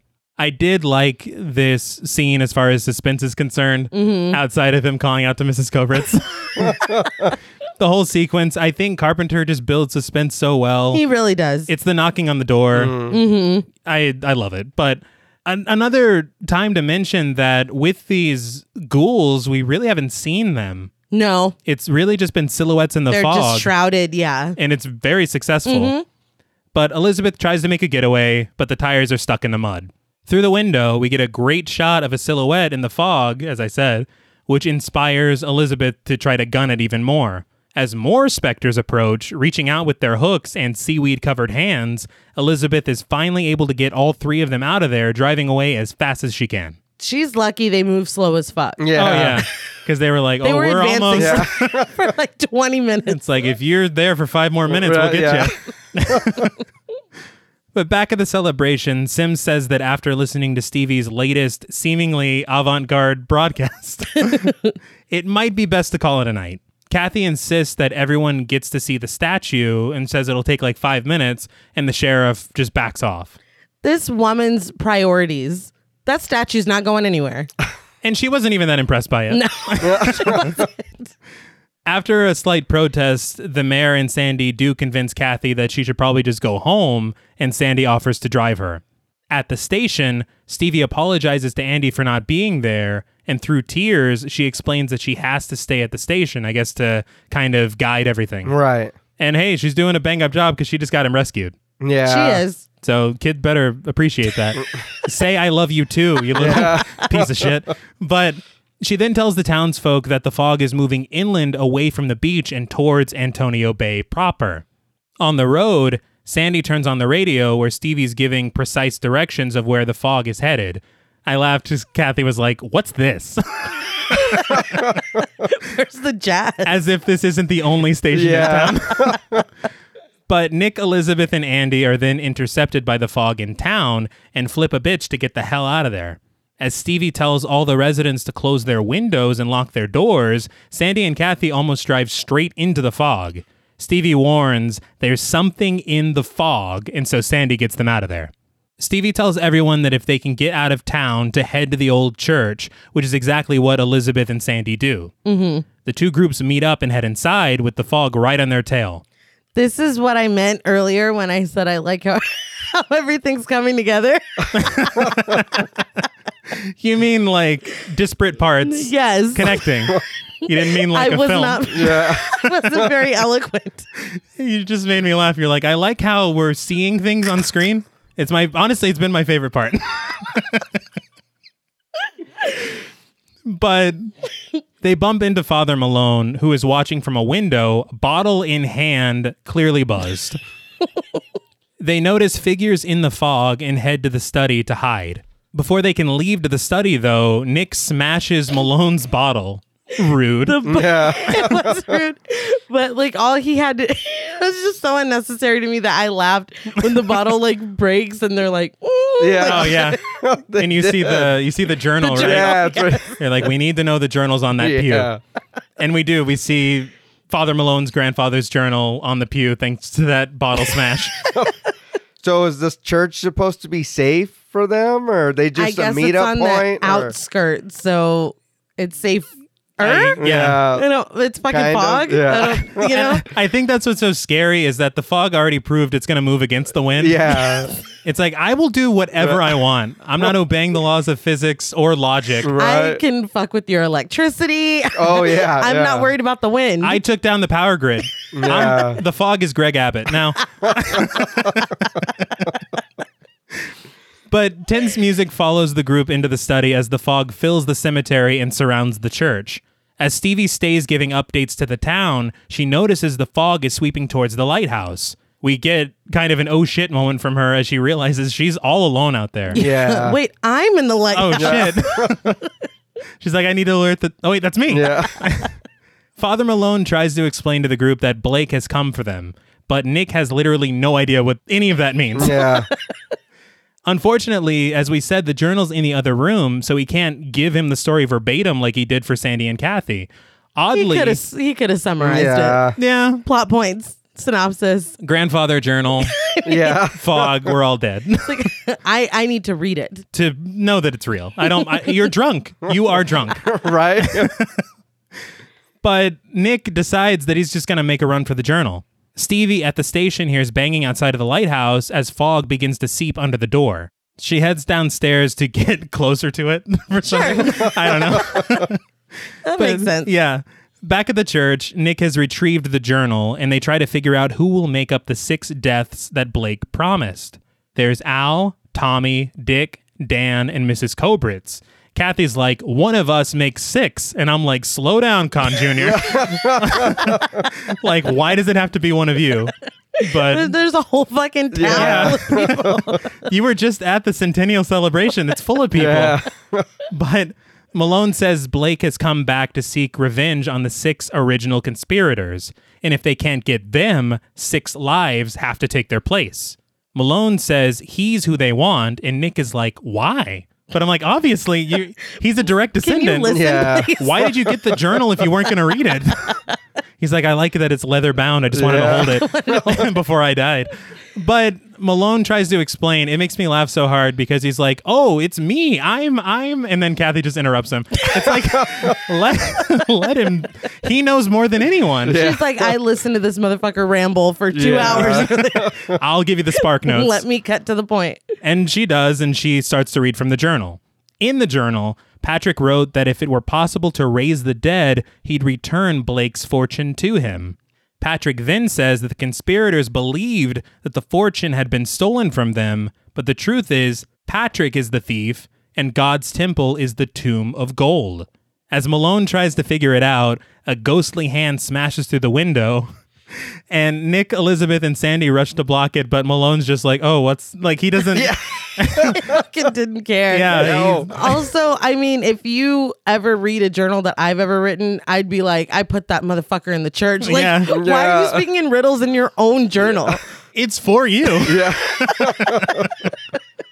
I don't get it, but at the lighthouse, Stevie is going through some similar shit as a hand tries to break through the door and she rushes to block it. When she can't keep them from getting in, she just rushes back up the spiral staircase. Back at the church, Malone and Kathy break through the bricks where Malone found the journal as the rest of the gang tries to keep the ghouls at bay. In the wall, they find a large, solid gold crucifix wrapped in a green velvet cloth. A ghoul then snags Sandy through the window, and the group rushes to save her while Father Malone sneaks out of the room with the crucifix. Thank you, Father. I laugh so hard because the ghoul who is like getting pushed off of Sandy, before his arm gets shoved out the window, he just knocks a crucifix off the wall. Like, one last fuck you. And he's like, all right, I'm leaving. But Stevie sneaks out on the ledge of the lighthouse as the ghouls have just overtaken the station. She sneaks around the side as tense music plays, and she watches them creeping around inside. Back inside the church, we get this amazing shot of Blake and his ghastly comrades standing between the pews as fog fills the air. Mm-hmm. Malone tells Blake that he has his gold, and Blake slowly approaches him. Fun fact, Blake is played by Rob Bottin, who would go on to do all the amazing special effects work on the creatures in Carpenter's The Thing. Yes. I just thought that was so cool. That's awesome. But back at the lighthouse, Stevie climbs up to the top, nearly falling off. She watches the ladder, afraid to see hands climbing up to join her, obviously. But she's making all the noise. Yeah. Back at the church, Malone explains to Blake that his grandfather stole the gold. Blake's eyes glow red as his men stand behind him in a straight line. Again, amazing visual. It looks really cool. Malone says that he's the man who must answer for it as Blake takes out his cutlass.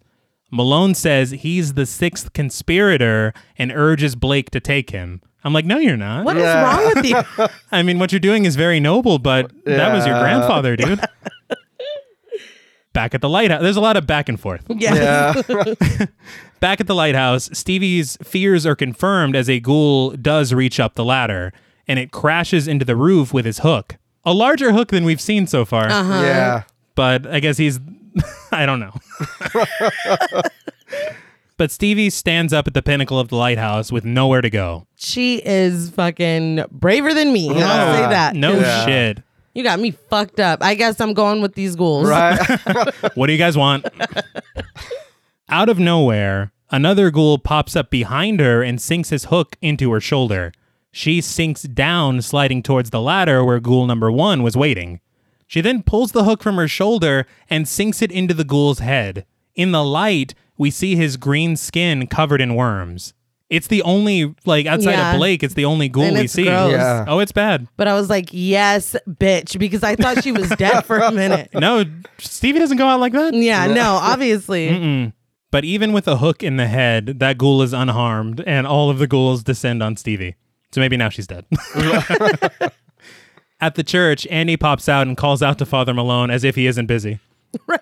I'm like, maybe don't let a child bear witness Yeah. to this. No, I mean, I understand you're busy at the window, but come on, man. Yeah. Nobody's keeping track of this kid? I was like, what's going on this side? Blake reaches out and he grabs the crucifix, which begins to glow with a blinding white light. Fog emits from it, the power of which causes Father Malone to convulse. Nick is able to pull Malone away from the crucifix, and in the blinding light, we see Blake and his men disappear with an explosive sound, leaving only the living inside the church and Stevie at the lighthouse. Stevie just watches in disbelief as the fog begins to dissipate. Interestingly, this scene with Adrienne Barbeau was shot backwards and then reversed. They were like, because you can't pull fog. Exactly. Yeah. Like, once we fog it up, the place is fogged. So, That makes sense. but Carpenter made her act backwards. Oh, wow. Yeah. So that, very talented. Right. But back at the church, the group heads outside together and watches the same thing happen there.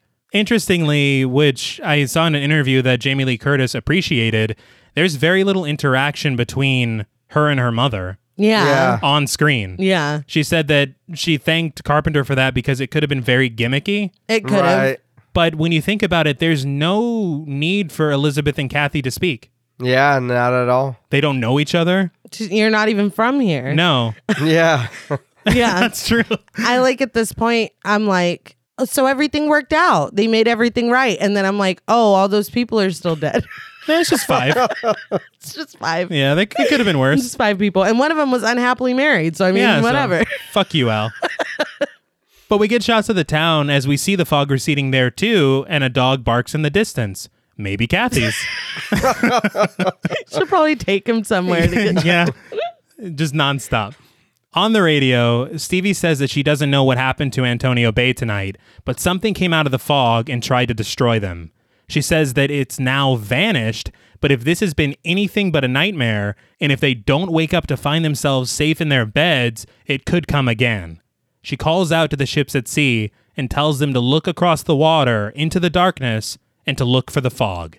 Back at the church, Father Malone walks among the pews alone, wondering aloud why Blake didn't claim him as his sixth victim. We see fog spew underneath a door behind him, and when he turns around, he sees that Blake's men have returned. As Father Malone turns back around, we see Blake's glowing eyes through the fog as he readies his cutlass and slashes Malone, completing his revenge. We cut to black, and the credits roll. So, what did you guys think of The Fog? A couple things about the ending very quickly. Okay. Father Malone needs to learn not to look a gift horse in the mouth. Just be grateful. And I liked that Blake left and then was like, you know what? No. Fuck that. I'm coming for that ass. Yeah, he did that for nothing. Part of me took it as And like, I'm taking the gold. Yeah. he's like, I can't do that in front of all these people. Yeah.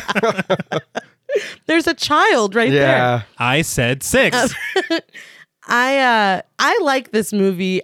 We had way more fun with it than I was expecting us to, but it's good. There are just a few things for me that don't make a whole lot of sense. Like the one zombie dead person and the rest, I guess, didn't make the cut, or maybe they're shrouded in the darkness. But again, it's not made clear. I also think that it would have made a little more sense.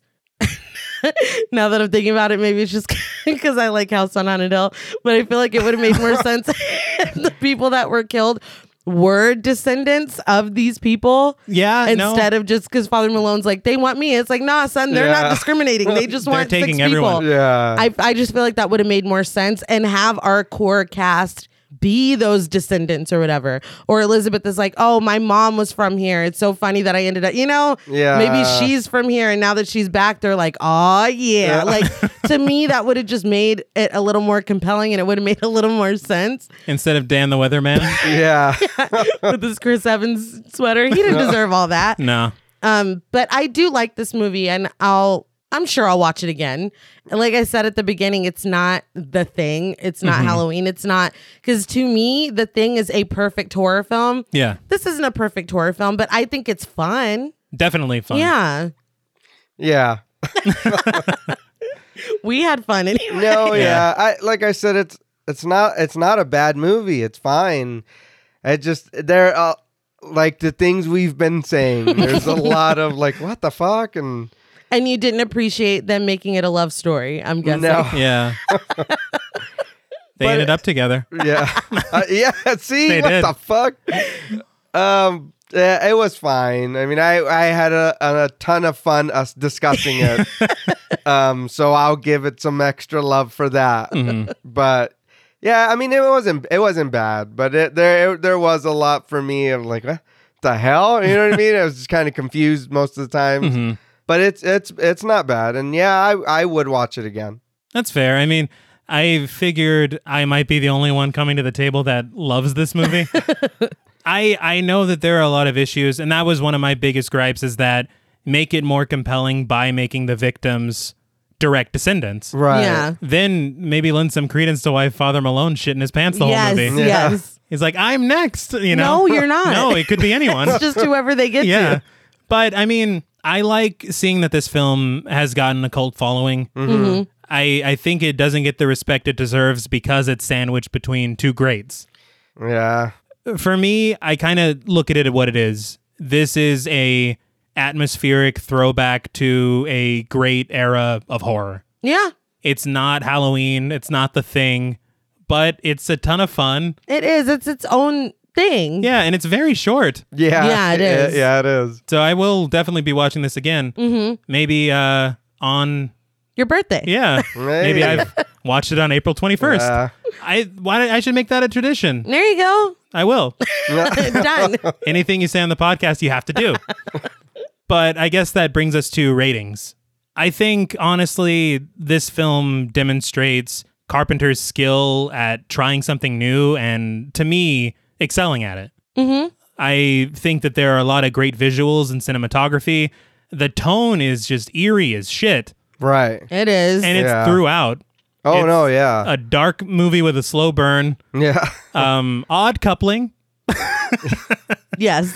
but I respect a good love story. Now, no. In all seriousness, I love revenge stories so much. Yeah. Right. And I'm honestly fine with Blake getting his revenge at the end with number 6. Yeah. Because you can't reason with the ghoul. No. No. Typically, no. I mean, you saw the plank, 6 must die. Yeah. So he lived up to it. If you promise your audience something, you got to deliver. right. Yeah. And it was a nice punch at the end of the film, too. Yeah. But, I mean, it's a simple ghost story, and I think it's told well. Mm-hmm. And I love movies with a built-in legend. Definitely. No, yeah. And we've talked about that before. Yeah, that's just Oh, a ton yeah. of fun. But out of 10 leaking wooden planks, I am going to give The Fog 8.5 leaking wooden planks out of 10. I love this movie unapologetically, but I will now open the floor to you. It's not a bad movie. It just didn't really grab me. Mm-hmm. But I mean, I would watch it again, and I did have more fun talking about it than watching it. But like I said, I had never seen it. I'd heard of it. I'd always get it confused with The Mist, but now I won't. But I mean, it's not bad. It's just like there's a lot. You know what I mean? Of just kind of head scratchers going on, and then it's like, all right, well, this is happening. And then the pirates, but they're nice pirates because they were knocking before they would break the door down. Or See, they have etiquette. They would say, Yeah. I love you too. yeah, Andy, goddammit. Yeah. He should have been number 6. right, you little fucker. So on a scale of 1 to 10, leaking wooden planks, for me, The Fog, I'm gonna give it 7. Leaking wooden planks. I like how we were all waiting for the Yeah. 7 what? We have no idea. Yeah, I think already said all my thoughts on it, but I think it's a fun movie to watch, and clearly for me it's even more fun to talk about because I really had a lot of fun today. But yeah, those little tweaks, T, like we had already talked about kind of making the story come a little more full circle and just make a little more sense and maybe a little more character development, because the only one I really, really care about is Stevie. Yeah, and she's just the best. She is. And even her, we don't know all that well. No. So, but again, with the 90-minute runtime, you know, We couldn't see her in Chicago. no. But yeah, it's a really beautiful movie. It's a very simple story, like you said, told very well. And the cast, Oh, yeah. it's crazy. Yeah. I think my only amendments to the cast, I would love to see Kurt this. Russell. Well, yes, yeah. I'd love to see this movie with Mr. Macon at the beginning as Donald Pleasance. Oh, wow. And then, of course, Nick Castle played by Kurt Russell. yeah. Right. Make that movie somehow. I don't know how you do that, but please. Do it now, but in 1980. But, yeah, so on a scale from 1 to 10, leaking wooden planks, I'm going to give The Fog 7.5. Leaking wooden planks. I can respect that. All right. I do like it. It's just, it didn't blow me away. Right. But I really respect taking a simple ghost story and really doing it up in a way that really only John Carpenter could. So, yeah, I like it. Maybe if they weren't pirates. If they were just like ghouls that lived in the fog. You didn't like their bandanas? That was the best part. Well, that's all from us at Podmortem. What would you rate The Fog, and what should we watch next? Let us know on Twitter at the Podmortem. Don't forget to follow us on Instagram and like us on Facebook. Be sure to follow each of us on Twitter at TravisMWH, at Blood and Smoke, and at RealStreeter84. Please consider pledging to our Patreon and stay tuned until after the music for a special thank you to our Wendigo Getter patrons. And remember, while you may feel you're not responsible for the sins of the father, others might see things a little differently. Until next time.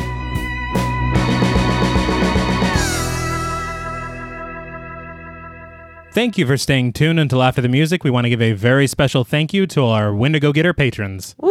Yes. Woohoo. Yes. Yes. Very precise. To the point. Yes.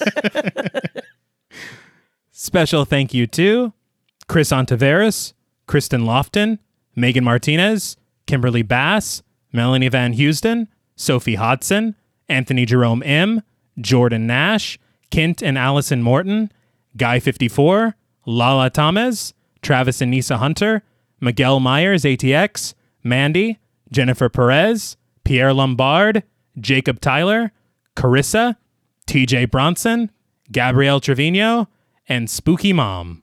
Thank you all so much. Thank you, Yes, thank you, thank thank you. you. You guys are fogging awesome. We very much are honored that you've allowed us to be your nightlight. Like she says on the radio. Yeah, I forgot to say it on the Yeah, show, that but was good. she does say it. She says it on the radio. Yeah. Well, until next time.